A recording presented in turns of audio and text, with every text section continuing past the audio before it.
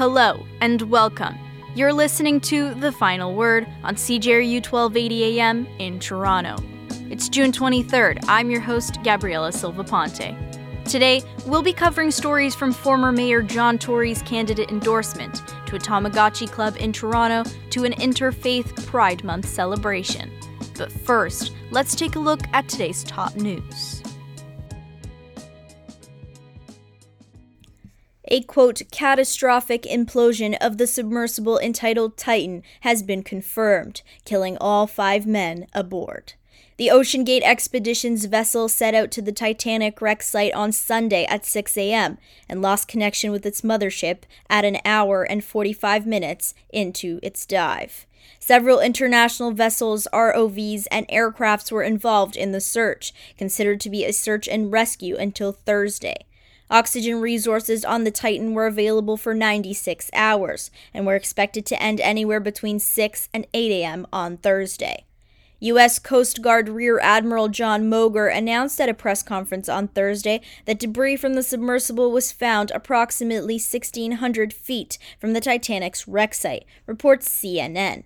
Military experts confirmed that the debris, which included the tail cone of the vessel, were consistent with a, quote, disastrous loss of the vessel's pressure chamber, according to CNN. Officials have not concluded whether the implosion took place at the 1 hour and 45-minute mark of its dive. But a senior official told CNN that a Navy review of acoustics data detected an, quote, anomaly consistent with an implosion or explosion on Sunday in the area where the Titan lost communication. Moger announced that there are no prospects on the chance of survival of any crew members.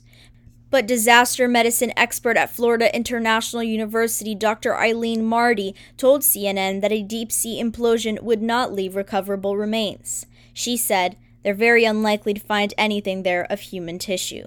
Social media posts from family members confirmed those aboard were Pakistani businessman and his son, Shahzada and Sulman Dawood, British businessman Hamish Harding, French diver Paul-Henri Nargeolet, and CEO of OceanGate Expeditions Stockton Rush, though authorities have not yet confirmed that. Former Toronto Mayor John Tory endorsed candidate Anna Bailon on Wednesday. He called his former deputy mayor, quote, the best choice to lead this city forward and to bring it together every day. He added, she will be there for you every day, working tirelessly to make this city better. Anna will get more housing built. Anna will make sure the new transit we need actually gets built, and she will see to it that we continue to improve service and reliability on the TTC.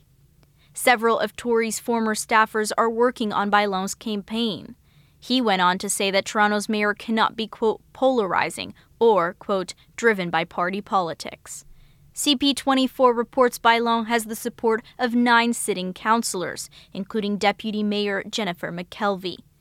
Mayoral candidate Josh Matlow said in a tweet in response to Tory's endorsement, John Tory and Doug Ford don't get to tell you who to vote for, and I know they don't want us to win. I need your support on June 26 to take a stand for Toronto and take back our city.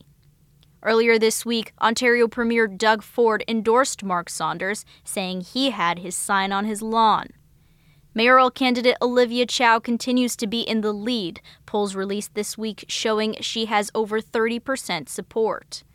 Other candidates, including Bailon, Mark Saunders, Anthony Furey, and Josh Matlow, continue at the 10 to 15% margin, reports CP24. Chow's campaign put out a statement saying, in this election, John Tory and Doug Ford are 2 votes. They don't get to decide the next mayor of our city, the people do. Life is not affordable for a lot of people, and the status quo is not working. That is why my message of building a more affordable, caring, and safe city is being welcomed by so many Torontonians. Together, let's make that change happen on Monday. Voting for Toronto's mayoral by-election is set to take place on Monday. The city of Barrie is backing down from proposed bylaws that would have made it illegal to distribute supplies to unhoused individuals on public property. The council decided to unanimously return the matter to a general committee meeting later this year at a meeting on Wednesday night. The meeting was filled with people holding homemade placards to protest the proposed laws, reports CBC News. Barrie Mayor Alex Nuttall told council members there should be zero fear out there that a bylaw officer or a peace officer is going to come and ask you not to give water to someone who needs it. But Councillor Jim Harris said the point is not to stop the help that unhoused people get. He said, charitable acts of kindness, giving, are central to our community, and we do not want to punish that. That's not the intent. He added, we heard you, we understand you, and we agree with you.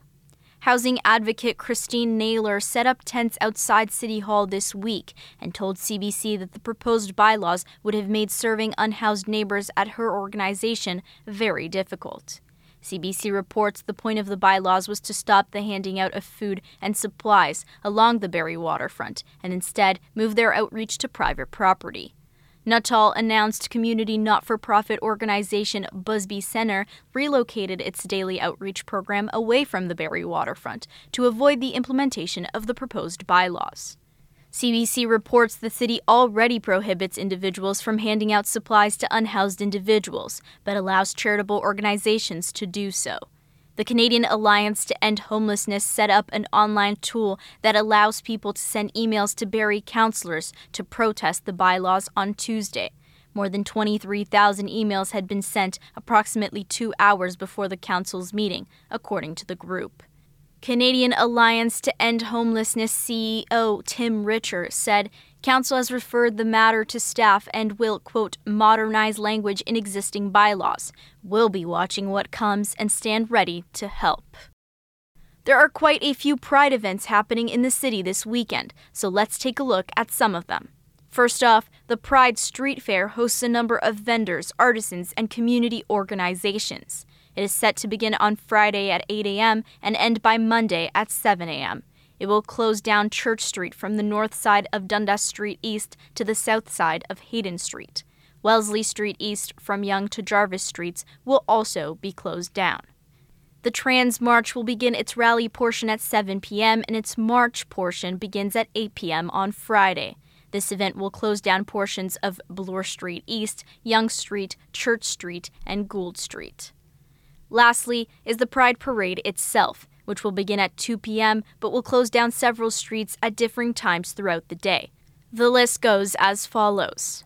At 8 a.m., Rosedale Valley Road from Park Road to Bayview Avenue will close. At 12 p.m., Park Road from Rosedale Valley Road to Bloor Street East, Church Street from Park Road to Hayden Street, and Bloor Street East from Yonge Street to Ted Rogers Way will close. At 1:30 p.m., Bloor Street West from Bay Street to Ted Rogers Way, Yonge Street from Bloor Street West to Queen Street West, Dundas Street West from University Avenue to Victoria Street, and Bay Street from Queen Street to Dundas Street will close. All roads are expected to reopen at 8 p.m.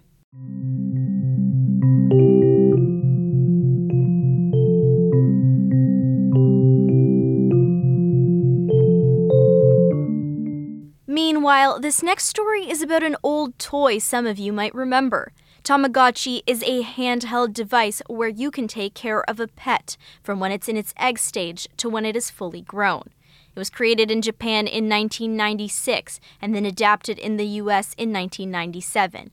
You can feed, bathe, and play with the virtual pet. Though it hasn't been widely used since the early 2000s, the Toronto Tamagotchi Club is bringing it back, in style. I spoke to the club's creator, Tui Gray, about her experience with the gadget. I've been playing Tamagotchi since I was 10 years old. I was first exposed to them through my neighbor, who were 3 girls who each had one. And as soon as I went back to school, I guess after that summer, it seemed like everybody had them. And so I was really interested because I didn't have a pet. But this seemed like the closest alternative. So I started playing it, and it was a huge phenomenon at the time, of course. Like, they were being banned from schools because they were just taking over kids' attention spans. And I was definitely one of those kids. I remember getting in trouble for playing it in school. And so, yeah, it was something that was always very community-based for me. Like, it was something that I played with other kids, and we were always trying to make our Tamagotchis get married and have kids and fill up your friend list as far as it could go on your Tamagotchi. I continued playing Tamagotchi since I had that first one when I was 10. So I played it, for parts of high school, in university sometimes. And then when I was 26 last summer, I decided to bring my Tamagotchi with me on a long bike trip that I was doing from Toronto to Halifax, which was a solo trip. And so I was doing it in need of like a little traveling companion. So I brought my Tamagotchi. And when I got back to Toronto, I was still playing it and thinking about how I used to do this with other people and that I can't be the last one in the city of Toronto playing Tamagotchi. So I decided to just shoot my shot, and I made a poster that just said, my Tamagotchi has no friends, and then a date and time for a meetup at Allen Gardens. And it got a little bit of circulation online because I guess a lot of people thought it was cute and endearing and remembered playing Tamagotchi even if they didn't have one now. And it was able to reach the target audience, so people did show up at Allen Gardens, about a dozen people. We connected. There was Tamagotchi people who just got theirs, people who had been playing since they were little kids. And it was a really cute time. And then it just kind of snowballed from there. And now we're a group with tons of people who meet from all over, not just Toronto, but Ontario. We've had people come from Peterborough. I've gotten messages from people in Windsor and Buffalo about coming, Woodstock. People travel for Tamagotchi. And I'm getting messages from people in other cities and countries asking me how to make one in their area. Gray explained the different generations of Tamagotchis and where you can find your very own. There's a few different versions of the Tamagotchi because it's been, alive since the 90s. So there's the original, there's the reboot, and then there's the reboots of the reboots. The original ones that have no friending capabilities, they're very, very simple. They've been reissued, and you can get them at Walmart and Urban Outfitters even. But personally, I don't play that one because I think it's kind of boring, I'll be honest. And a lot of people get one and then they stop playing it because I think it's not as fun. I joined the world of Tamagotchi around the time of the reboot of the original, which was in the mid-2000s. And that's where you have the Tamagotchi Connection, which is the kind that you can have that friending capability with other people. And that one you can only get on eBay or Etsy or any reselling site right now because they haven't been reissued. And then there's the newest generation of Tamagotchis in the past 10 years that are in color and have all kinds of different capabilities that the original ones didn't. And you can get those also at Walmart, but also online. The Toronto Tamagotchi Club has held 2 meetups thus far, one of which took place on December 11th, 2022 at Allen Gardens, the other taking place May 28th at Bellevue Park. Gray went into detail about the atmosphere. The number one comment I've been getting on posts that we make about the Tamagotchi Club is people saying, where do I get one? So I think that just shows me that people are interested, and that maybe a new generation also would want to play, not just for nostalgia, but because it's something that is has value on its own. I've said before that the Tamagotchi is a virtual pet, but it is a very analog connection, or it feels somehow different than a smartphone app that you play. It's its own handheld device. It is removed from your other place that you do your work and your social media and whatever. It's its own little egg universe. And there were people who have come to the Tamagotchi meetups who are not very familiar with Tamagotchi. Either they just got one of their own for the first time, or even at our last meetup, there was someone who came who had never even played Tamagotchi and was just curious about what they were about and brought a chocolate cake. It was amazing. And she just came because she was this seems like a nice, positive vibe. About a dozen individuals attended the December meetup, one of whom was Asha Swan. She had a lot to say about reconnecting with the Tamagotchi years after her initial exposure to it. So I grew up playing Tamagotchi, although I kind of played it a little bit of a different way. So I would literally beg my mom to buy me a Tamagotchi from Toys R Us, but she was like, that is literally such a waste of $50 because they're so small, and she totally didn't get it. But I remember one day getting really lucky and seeing one at the thrift store, and I was like, oh my gosh, this is a Generation 3 Tamagotchi. This is a super cool one. And that was, I think I was maybe, 8 years old when I found this at the thrift store, and that was my first Tamagotchi, and I absolutely loved it. And I didn't really have too many people to play with, but I loved still just taking care of this little virtual pet. I thought it was so fun, and I wasn't like a huge Tamagotchi collector. Like some people end up having like 10 or 15, and I really think I only ever maybe had like 2 or 3, and again, always just from finding weird little ones at the thrift store, or like occasionally a knockoff one would show up at the thrift store. But I was super happy to see that during the pandemic, people were getting more into Tamagotchis again. So only relatively recently, I think the Tamagotchi company made like brand new ones. So they're like, yeah, the Tamagotchi company came up with these brand new, like huge Tamagotchis that are like in full color, and they've got like an LCD screen. It's still like the same pixel art, but it's like all in color, and it's really fancy, and it uses AA batteries, which is crazy. And my boyfriend got me that during the pandemic, and so I've like actively been playing since around then. Swan went into detail about her experience at the December meetup. I saw an Instagram post. Someone that I follow had reposted this adorable little cheesy image saying something like, "My Tamagotchi has no friends, like come to this meetup at Allen Gardens." And this was, I want to say this was like early December.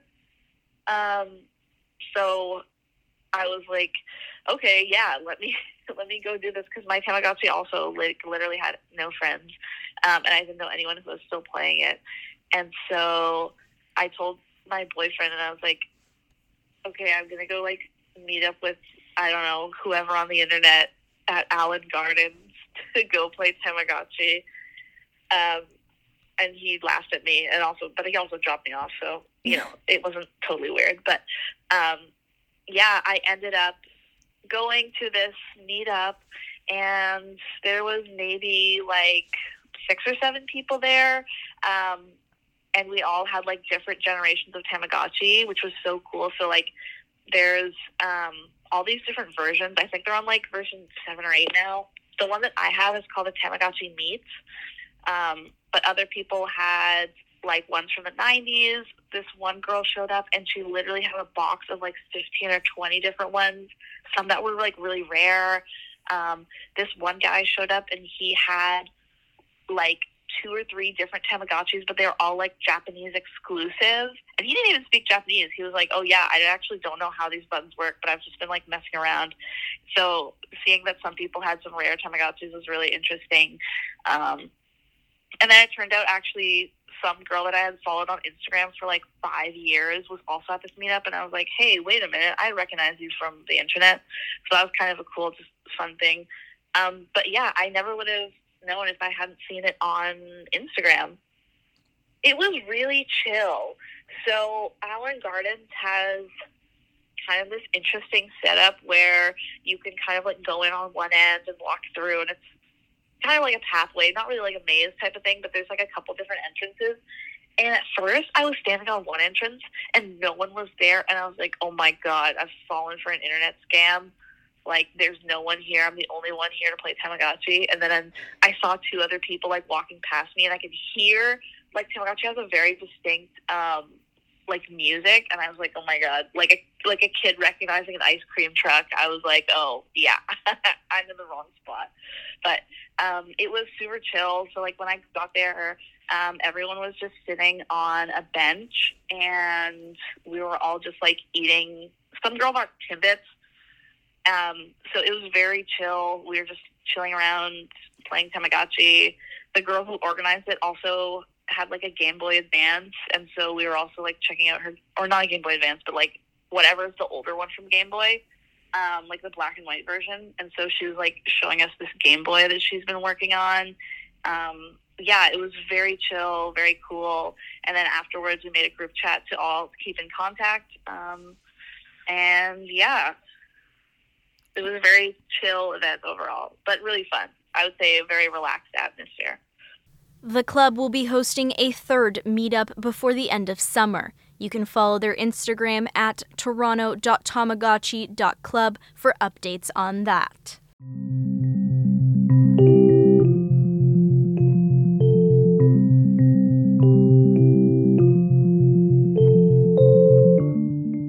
Finally, the United Church of Canada held an interfaith pride celebration on June 17th. The event was initially supposed to take place at Allen Gardens, but was then moved elsewhere. Reverend John Joseph Mastandrea organized the event and went into detail about the United Church's connection with the 2SLGBTQIA+ community. Okay, so the United Church of Canada's relationship with 2SLGBTQ community began a very long time ago, and it began probably before, when we think of the beginning of Pride, that I hear now started in 1974 through U of T, and Carol's Cull's coming in, so you have to bear with that. And essentially, many United Church people were already on board with that. And then in the early 1980s, a person came out who challenged the whole way the United Church conducts itself with regards to ordaining people, and stirred the action and reaction to create a supportive document that and affirmed in 1988 that all people, regardless of orientation, could seek ordination in the United Church of Canada. This is a radical milestone in the United Church, but as you can well imagine, some people were immediately on board and some people were very challenged by that. So what it did cause and create is an affirming process where congregations could become affirming, which meant they would welcome all people regardless of their orientation. And that being said, if you flash forward, now what we have is that after approving to marry people regardless of their orientation, and especially when it became legal, the church has been part of the Pride Parade. I guess my first Pride Parade was 1992.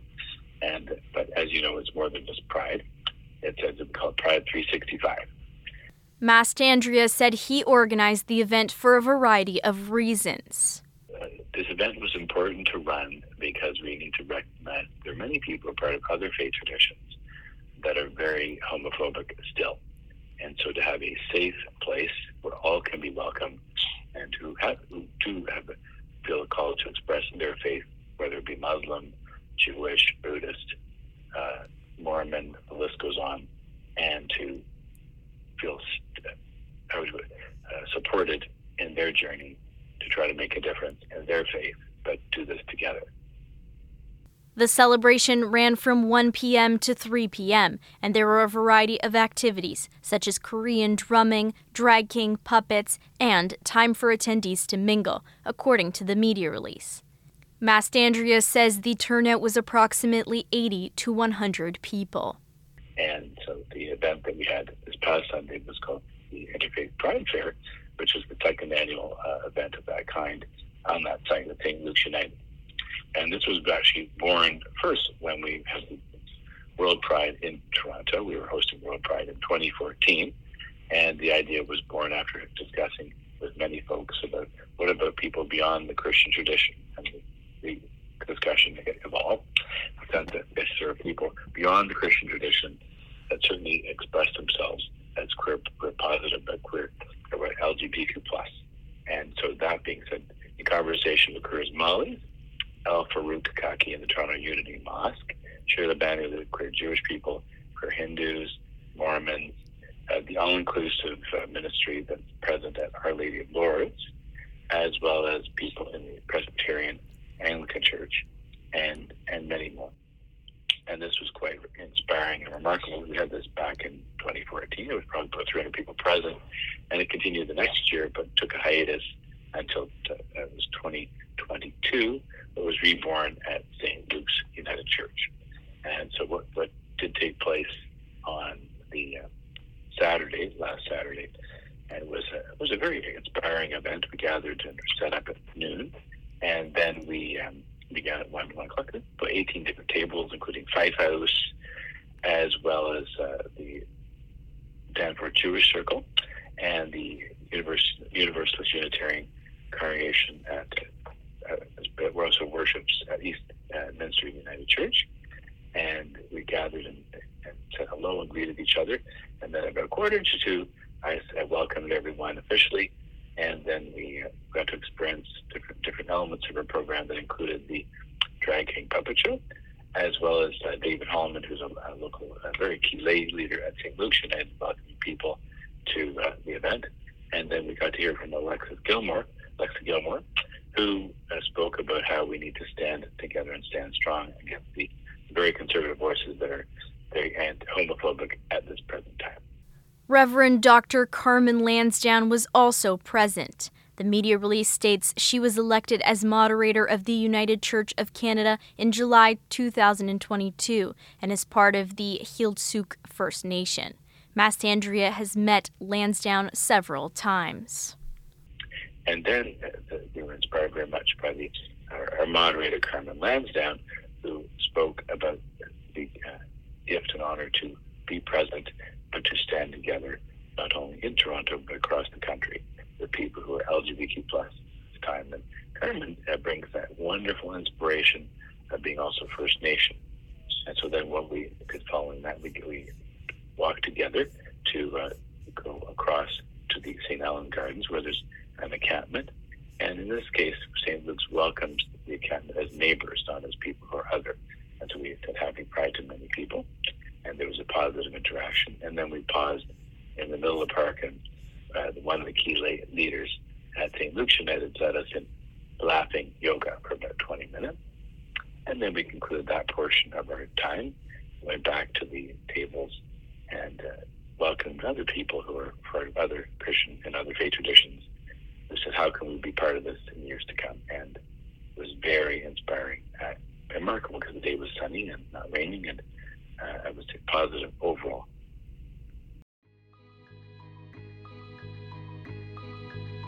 That's our show. You've been listening to The Final Word on CJRU 1280 AM in Toronto. I'm Gabriela Silva Ponte. This episode was put together by myself. Thank you for listening, and we'll see you again next week.